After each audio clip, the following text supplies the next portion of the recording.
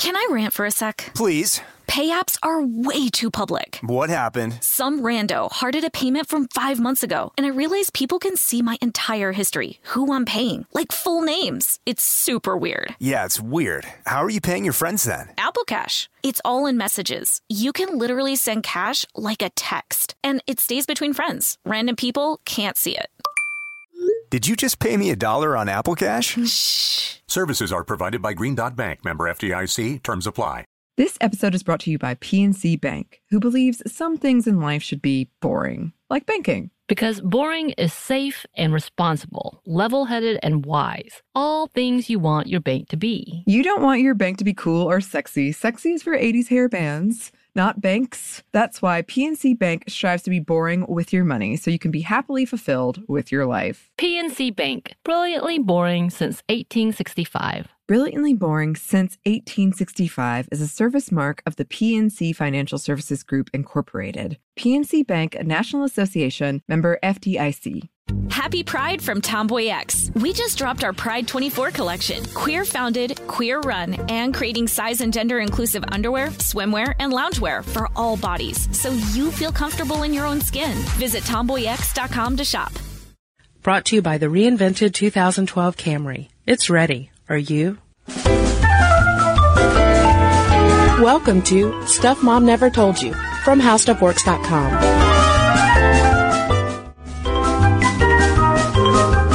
Hello and welcome to the podcast. I'm Kristen. And I'm Caroline.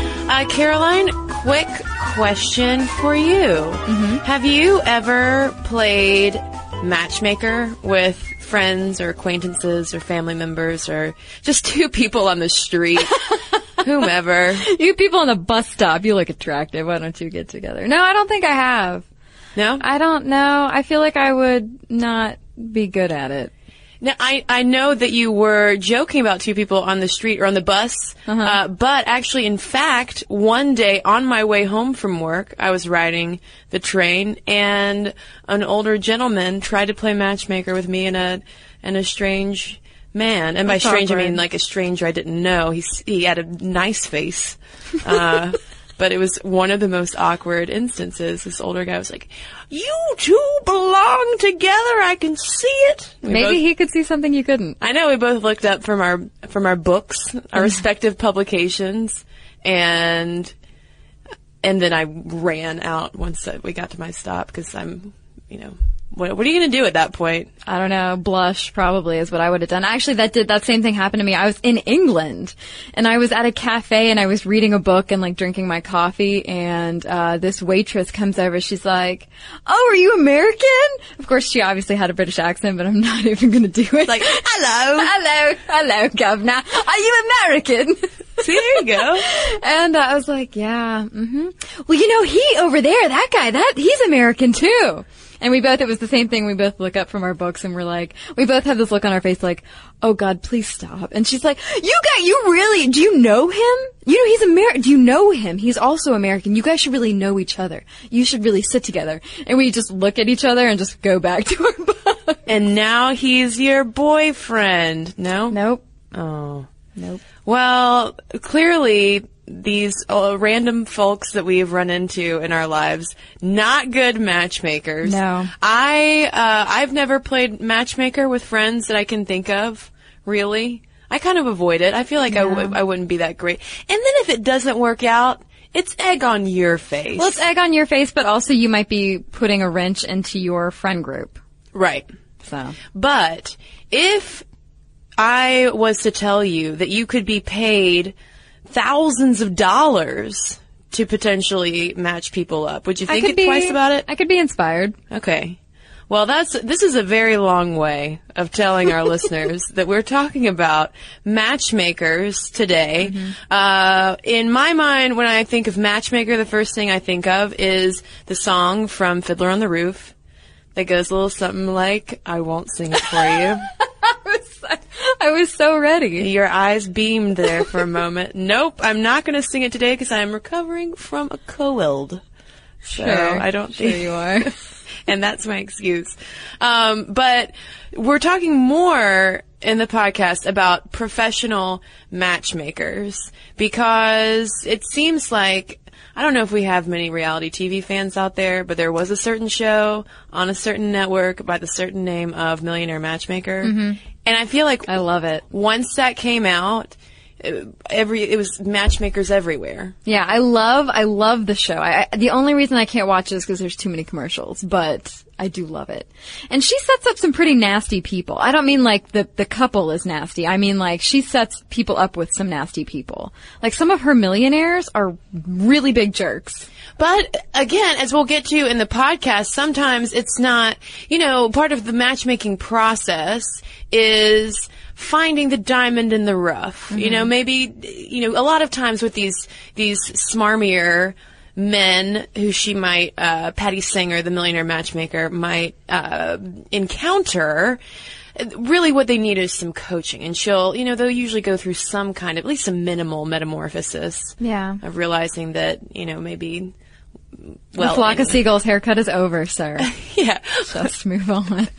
So, before we get too much into our secret and now not so secret love of Millionaire Matchmaker, guilty pleasure, let's talk about the matchmaking industry. Because yes, I did not realize this, but in the United States, matchmaking is a lucrative industry. Yeah, like a $250 million industry. This is according to the Matchmaking Institute. Who knew there was such a thing? But according to them, there's 1,500 matchmaking professionals in the U.S. Well, that was in 2006, so gosh, gee golly, there's probably a whole lot more There now. Probably more, yeah. Yeah. But it's interesting that the industry, within and without, is dominated by women, both the matchmakers themselves and the clients. Which used to not be the case on the client side. Mm-hmm. Actually, the reason why we ended up doing this matchmaking episode was because of an article that was published a couple weeks ago on the Daily Beast talking about this new trend in the matchmaking industry where they're catering to wealthy, middle-aged and older women. Because it used to be that professional matchmakers, I should say, catered specifically to wealthy dudes. Right, but as demographics have changed, and more women are in higher power jobs, whatever, it becomes harder to meet that magical someone. Apparently, particularly if you're in New York. Yes. Like, that kept coming up over and over again, that people in New York are spending a lot of money finding the right person. And you know what? Side note, like, totally derailing, I have talked to friends who have lived in New York and are like, yeah, it's really hard to find a date, even for, like, average people, not. So imagine what it's like if you're, Martha Stewart or somebody. Well, don't they call it the loneliest city in the world? You're just surrounded by people. I will now. But no one to date. I guess I will. But speaking of New York, it is the number one center for matchmaking, the matchmaking industry. It's the most lucrative market, followed by Los Angeles, Chicago, and coming in at number 4, representing our town in which we live, mm-hmm. Atlanta. Mm-hmm. Hotlanta, not so hot. Apparently the players are not playing. Or maybe the players are playing too much. The players just need some help playing. And then finally at number 5, this is coming from, again, the Matchmaking Institute, which was the best source for industry data because it is a very niche industry, as you can imagine. But number 5, Minneapolis, St. Paul. Yeah, all right. Maybe because it's cold. I wonder if that has anything to do with big cities. People stick to their own and don't really maybe branch out from their groups and get to know new people? Yeah, you're in a large urban area that's dominated by, professionals who are working constantly, especially when you climb up into the higher ranks. The reason why professional matchmakers tend to cater to wealthier clientele is because they don't have time to go on to mixers or do speed dating or try to go on date after date hoping to find someone who's a match. They need someone to kind of do that for them. And matchmakers today also attribute the popularity of online dating to the lucrative industry that they're now in. Like, a lot of people have turned from online dating, they're saying, to professional matchmakers because of horror stories. Yeah, people are having all this bad luck in online dating, and so they don't want to leave things quite as up to chance as you tend to do with online dating, because even though you can go on these sites and like have percentages that match you, they don't take into account really how you are with people. So maybe there's the hope that with a matchmaker, someone who meets you in person, meets the other person, they can kind of get a better feel for who you would be better with. Right. And speaking of which, why don't we walk through the matchmaking process? And this is coming from articles in the New York Times Magazine and New York Times profiling, in particular, Manhattan's most famous matchmaker, a lady named Janice Spindle, who's created a matchmaking empire. She sounds like a fairy godmother. Janice Spindle. Spindle will actually go out and actively recruit clients. She will, and she's one of those matchmakers who caters specifically to men. And so she will, in airports, in restaurants, at parties, walk up to attractive men not wearing wedding rings, who are probably in suits, meaning they've got the cash to spend on a matchmaker. And she'll just go up and say, hey fella, let me find you love. I'm not propositioning you. Yeah. No, really, I have a business deal. Yeah, she has to clarify that because they'll look confused at first because she'll start talking about dating and romance and then notice that she has a wedding band on and she has to be like, no. I want to help you find someone else. Right. Not me. Well, there is that high-level matchmaking stuff, but sometimes they attract clients through ads or online searches or just word of mouth, kind of whatever gets their message out there. And there's usually some kind of initial consultation, just like you want when you get a fancy haircut, just to find out what the people are looking for. If it goes forward, if things are positive, there are membership dues exchanged, maybe dates are culled from some bank of eligible young men and women. Yeah, and speaking of the membership fee, here's the thing about professional matchmakers. They cost a lot more than online dating will probably cost you. Mm-hmm. To get into the Millionaire Matchmaker Club, and this is from the Wall Street Journal. I'm not just quoting reality television. They interviewed Patti Stanger about her empire that she has built. The base membership fee to get into the Millionaire Matchmakers Club costs $40,000 a year, but for a little more of a representative price point for the industry-wide. A third of matchmaker clients spend between $3,000 and $5,000 per year on dating services. That's still a lot. That's crazy. And I would just like to point something out that seems a little insane to me. Yes, you might spend $40,000 with Patti Stanger, but according to Miss Stanger, you might spend $200,000 on, quote, more personalized services and individualized attention. And so I'm just wondering, what does that mean for the attention you're getting for $40,000? That's a good question. Yeah, like, what sets you apart on the $40,000 level and the $200,000 level? Like, I would want $40,000 to be pretty personal. Maybe $200,000 guarantees you a cameo on the show. Television. Yeah, maybe that pays all the insurance costs for the show. The average professional matchmaker in New York City will earn not too bad of a living, $78,000 per year. Although I guess in Manhattan terms, New York folks, I mean, that sounds like a lot of money down here in Atlanta, but perhaps that is, I mean, it's not, obviously matchmakers, what I'm trying to say, make a lot less than their clients. Still. Yeah, well, Kristen mentioned that Daily Beast article a little bit ago, and Paula Froelich, who's the writer, actually called Stanger cantankerous in it, and she differentiates between Stanger, Miss Patti Stanger, and this quote-unquote new breed of high-end matchmakers who run background checks on clients and dates and only actually accept about 25% of potential clients. It's very exclusive. Yeah, because you want to make sure that you're setting someone up with a quality person who matches them on different levels, who might not be, someone who could be married, or maybe they don't have the best of intentions for wanting to court a very wealthy person. So getting back into the process, once they've plunked down their money, what happens next? Because it's a grooming process. A lot of times when you pay for a membership, it's a year-long process that you go through. Unless you're insanely lucky and on your first date, it's magic and then wedding bells chime. Yeah, and then you can be on a Patti Stanger, special. Perhaps. Matchmaker special. Yes. But a lot of times, the matchmaker doubles as a sort of dating coach. You might end up getting set up with an image consultant if, say, you do have a Flock of Seagulls haircut. Yeah, don't be the guy who fights it. Don't fight the makeover. Get rid of the pleated pants. You know, some men look nice in pleated pants. Can I rant for a sec? Please. Pay apps are way too public. What happened? Some rando hearted a payment from 5 months ago, and I realized people can see my entire history, who I'm paying, like full names. It's super weird. Yeah, it's weird. How are you paying your friends then? Apple Cash. It's all in messages. You can literally send cash like a text, and it stays between friends. Random people can't see it.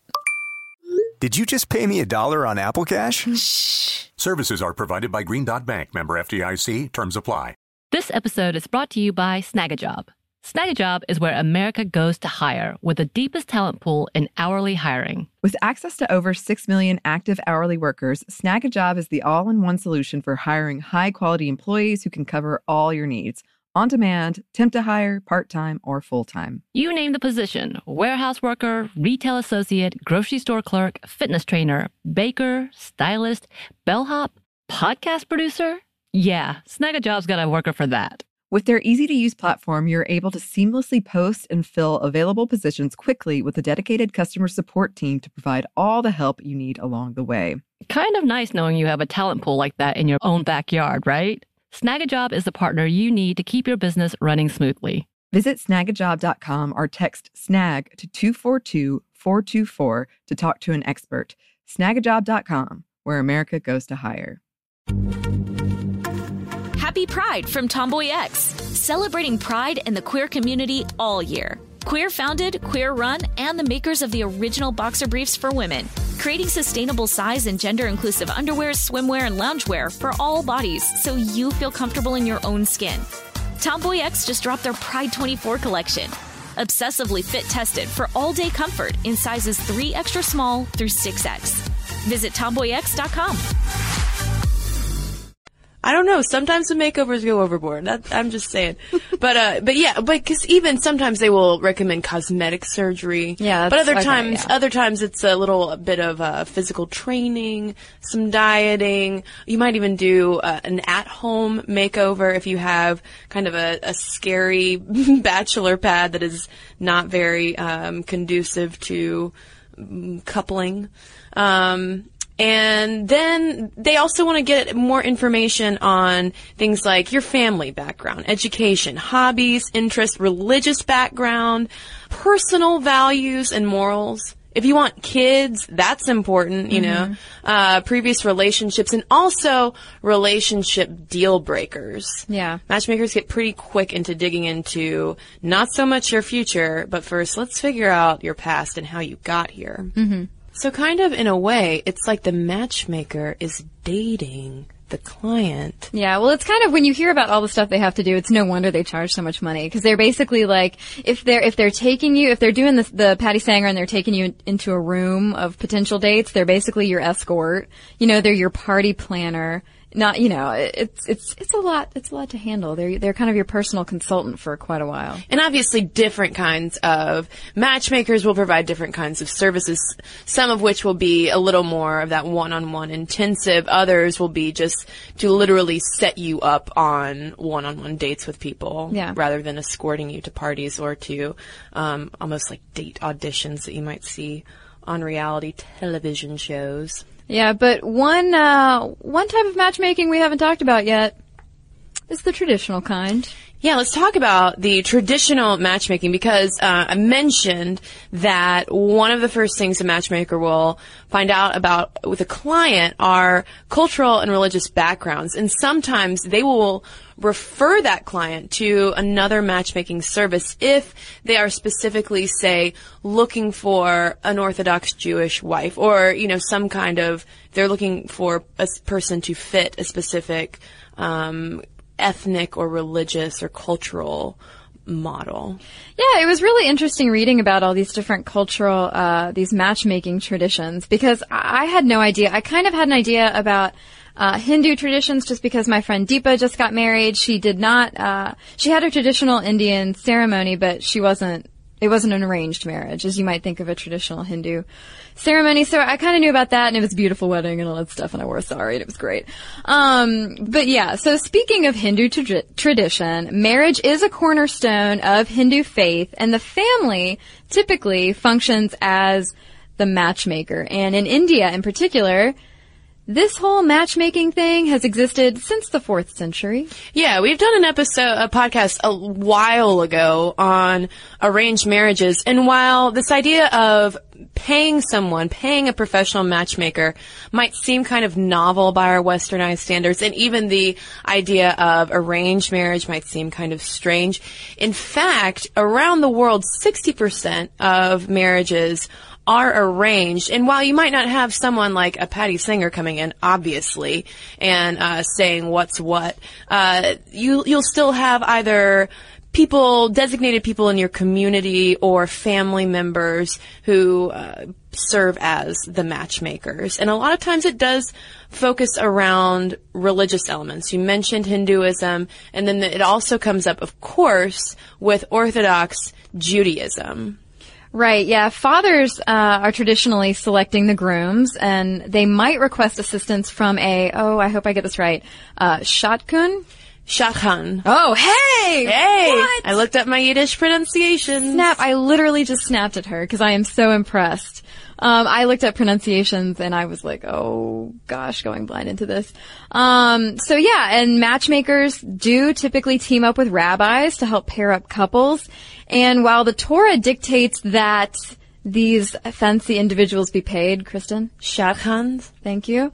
Some of the Jewish matchmakers refuse payment, saying that really it's their divine calling and that they are meant to do this. Yeah, and one little language lesson, especially because we did mention Fiddler on the Roof, and the matchmaker's character in Fiddler on the Roof. For anyone who's not familiar with this, her name is Yenta. And a lot of times people will use the word Yenta interchangeably with matchmaker. But in fact, that is incorrect. The Yiddish word Yenta merely refers to an older woman who likes to gossip, whereas if you're talking about a matchmaker, the correct word is shadchan for a man and shadchanet for a woman. And any Yiddish-speaking listeners out there, I hope that I'm doing that. Yeah, just feel free to record yourself saying it and sending it to us. Yes. Yeah.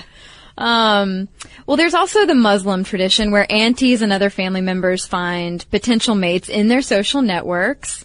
Chaperone meetings are typical, but key, both parties are allowed to give the thumbs down in accordance with the Quran. And this is because a story in the Quran showed that Muhammad actually did spare a young woman from compulsory marriage. So just because maybe your auntie set you up with the boy down the street doesn't mean you have to give it a thumbs up. Right. But it's, I don't know, it's interesting to see how with all of these major religions, obviously marriage plays such a central role in each of them, and this matchmaking tradition in their own different ways has gone back and then stretches back in all of their respective religious texts as well. And so why we find it, I don't know, strange at all that people might look to an outside party for help with finding their partner. Well, it feels to me, I mean, as someone who that's definitely alien to my culture and the way that I was raised, that just seems scary. You know, oh my God, you're gonna bring in who for me to marry? Who's to say I'm even gonna like this person? But statistically, arranged marriages last longer. That's true. Than for love marriages. Right. It's between 5 and 7% of arranged marriages will end in divorce.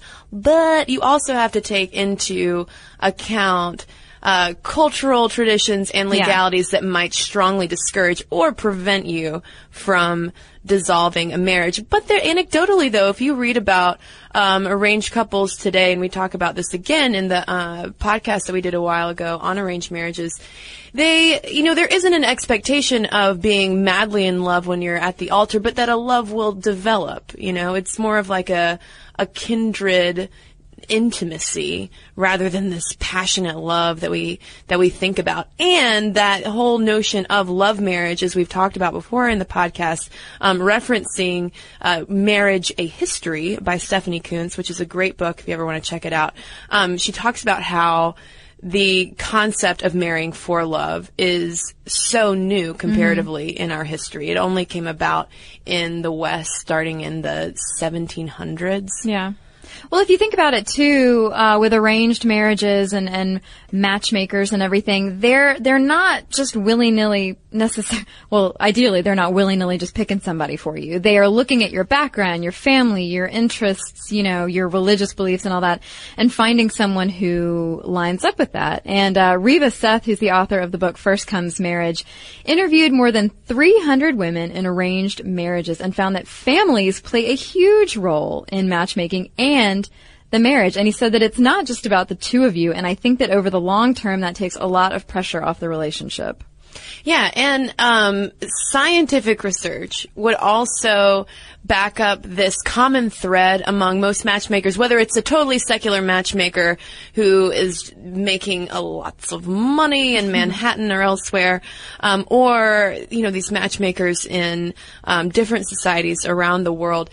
A good match always goes back to that common background. Where did you grow up? What is your religion? What was your family like? What's your education level? Those basic kind of things that seem incredibly unromantic, but if we're thinking about whether or not matchmakers are successful or if matchmaking really works, if we look into our evolutionary past, human animals get together based on a thing called assortative mating, which essentially means like pairs up with like.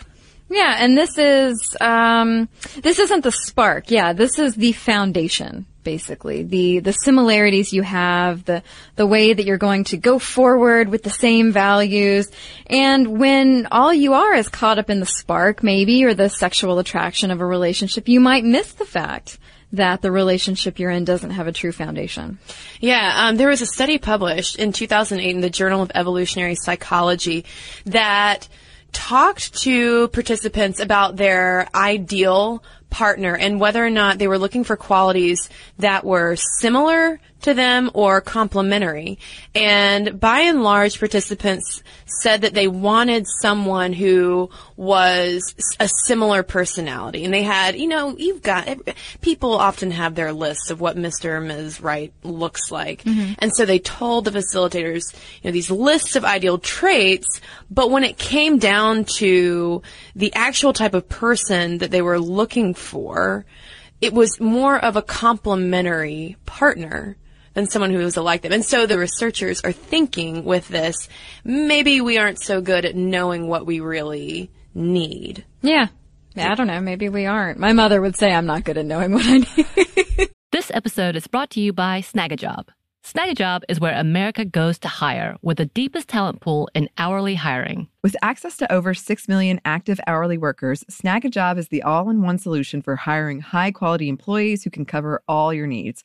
On demand, temp to hire, part-time, or full-time. You name the position: warehouse worker, retail associate, grocery store clerk, fitness trainer, baker, stylist, bellhop, podcast producer. Yeah, Snagajob's got a worker for that. With their easy-to-use platform, you're able to seamlessly post and fill available positions quickly with a dedicated customer support team to provide all the help you need along the way. Kind of nice knowing you have a talent pool like that in your own backyard, right? Snagajob is the partner you need to keep your business running smoothly. Visit snagajob.com or text SNAG to 242-424 to talk to an expert. Snagajob.com, where America goes to hire. Happy Pride from Tomboy X, celebrating pride and the queer community all year. Queer founded, queer run, and the makers of the original boxer briefs for women, creating sustainable size and gender inclusive underwear, swimwear, and loungewear for all bodies so you feel comfortable in your own skin. Tomboy X just dropped their Pride 24 collection, obsessively fit tested for all day comfort in sizes 3 extra small through 6X. Visit tomboyx.com. Rev up your thrills this summer at Cedar Point on the all-new Top Thrill 2. Drive the sky on the world's tallest and fastest triple-launch vertical speedway. And now, for a limited time, get more Cedar Point fun for less with our limited time bundle for just $49.99. Get admission, parking, and all-day drinks for one low price. But you better hurry, because this bundle won't last long. Save now at cedarpoint.com. But then again, though, your mother, while she might be able to, on paper, point out all of those complementary traits, perhaps, that would work best for you. A 2012 analysis of online matchmaking that was published in the journal Psychological Science would say, you know what? Your mom might be able to pick someone good on paper, but she's not going to be able to find the spark. Yeah. Which, in academic parlance, in the words of this 2012 study, it's referred to as relationship aptitude. Yeah, it's how you are with other people. Yeah. And not even necessarily how you are with, like, the two of us together, but how you just are with people. Mm-hmm. Like, the way that Kristen Conger relates to people means that she... She just made a face. That's why I'm laughing. I'm not having a problem. Means that she would be good with, person X over person Y. Mm-hmm.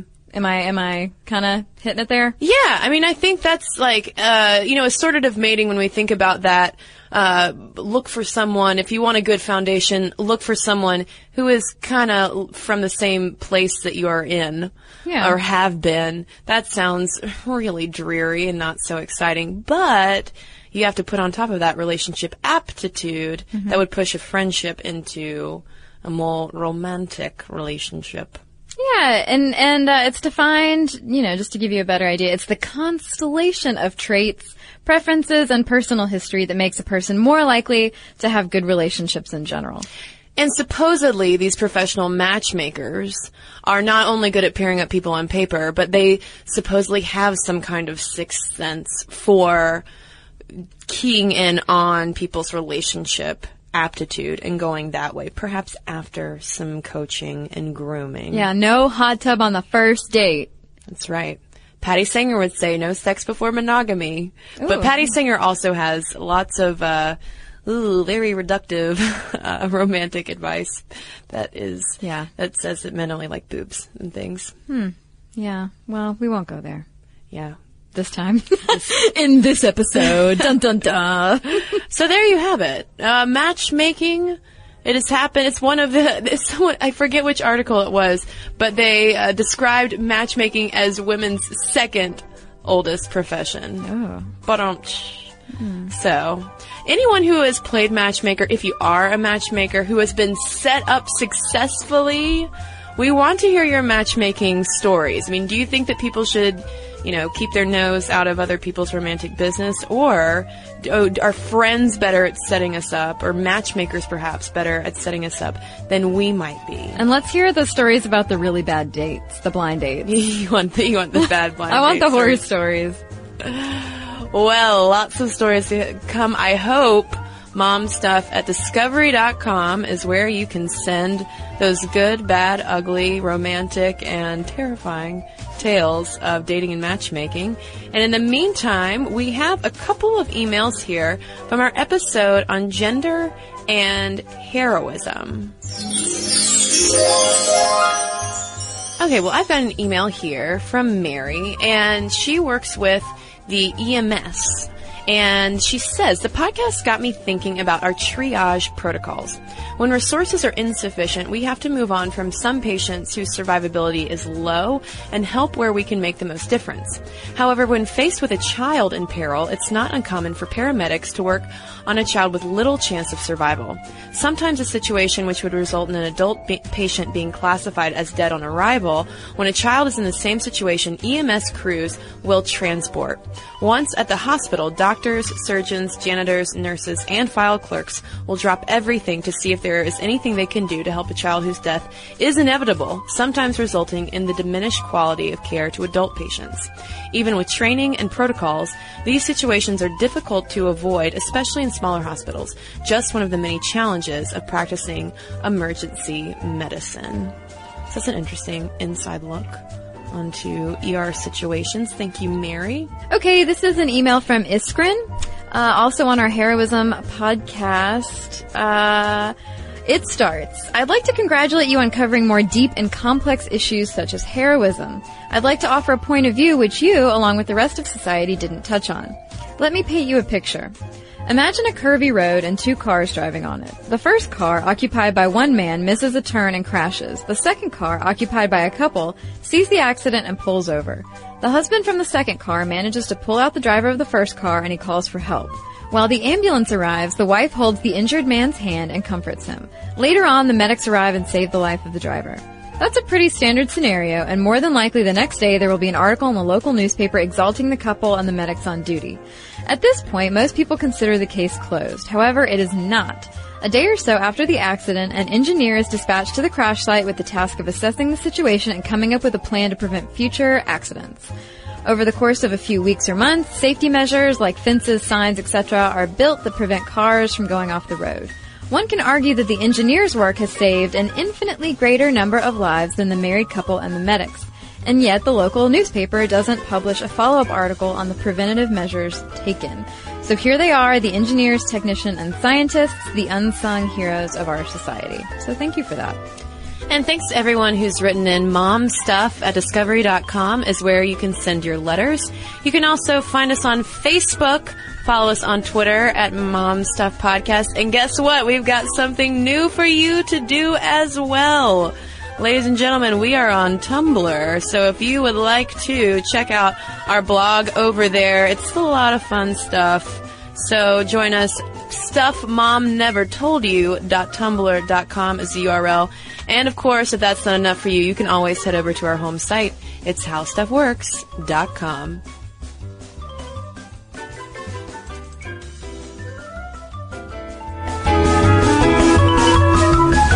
For more on this and thousands of other topics, visit HowStuffWorks.com.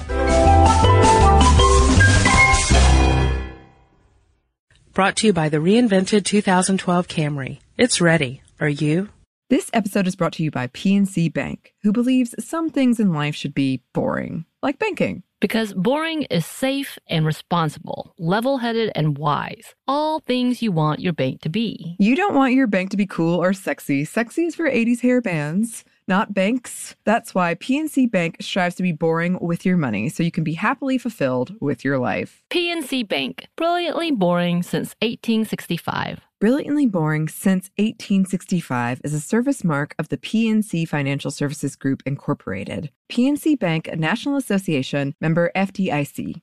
Happy Pride from Tomboy X. We just dropped our Pride 24 collection. Queer founded, queer run, and creating size and gender inclusive underwear, swimwear, and loungewear for all bodies, so you feel comfortable in your own skin. Visit tomboyx.com to shop. Top Thrill 2 is like no other course. 2 420-foot vertical speedways, 3 launches. All right, let's talk strategy. Copy that, driver. Go for maximum acceleration off the start. Roger that. You've got a short straightaway to push from 0 to 74 on the first vertical speedway. And what about the rollback? Rollback will set you up for an explosive reverse climb 420 feet in the sky so you reach 0 G's in total weightlessness. 420 feet of straight-up speed. Let's get it. Top Thrill 2, the world's tallest and fastest triple-launch stratocoaster. Get your tickets at cedarpoint.com.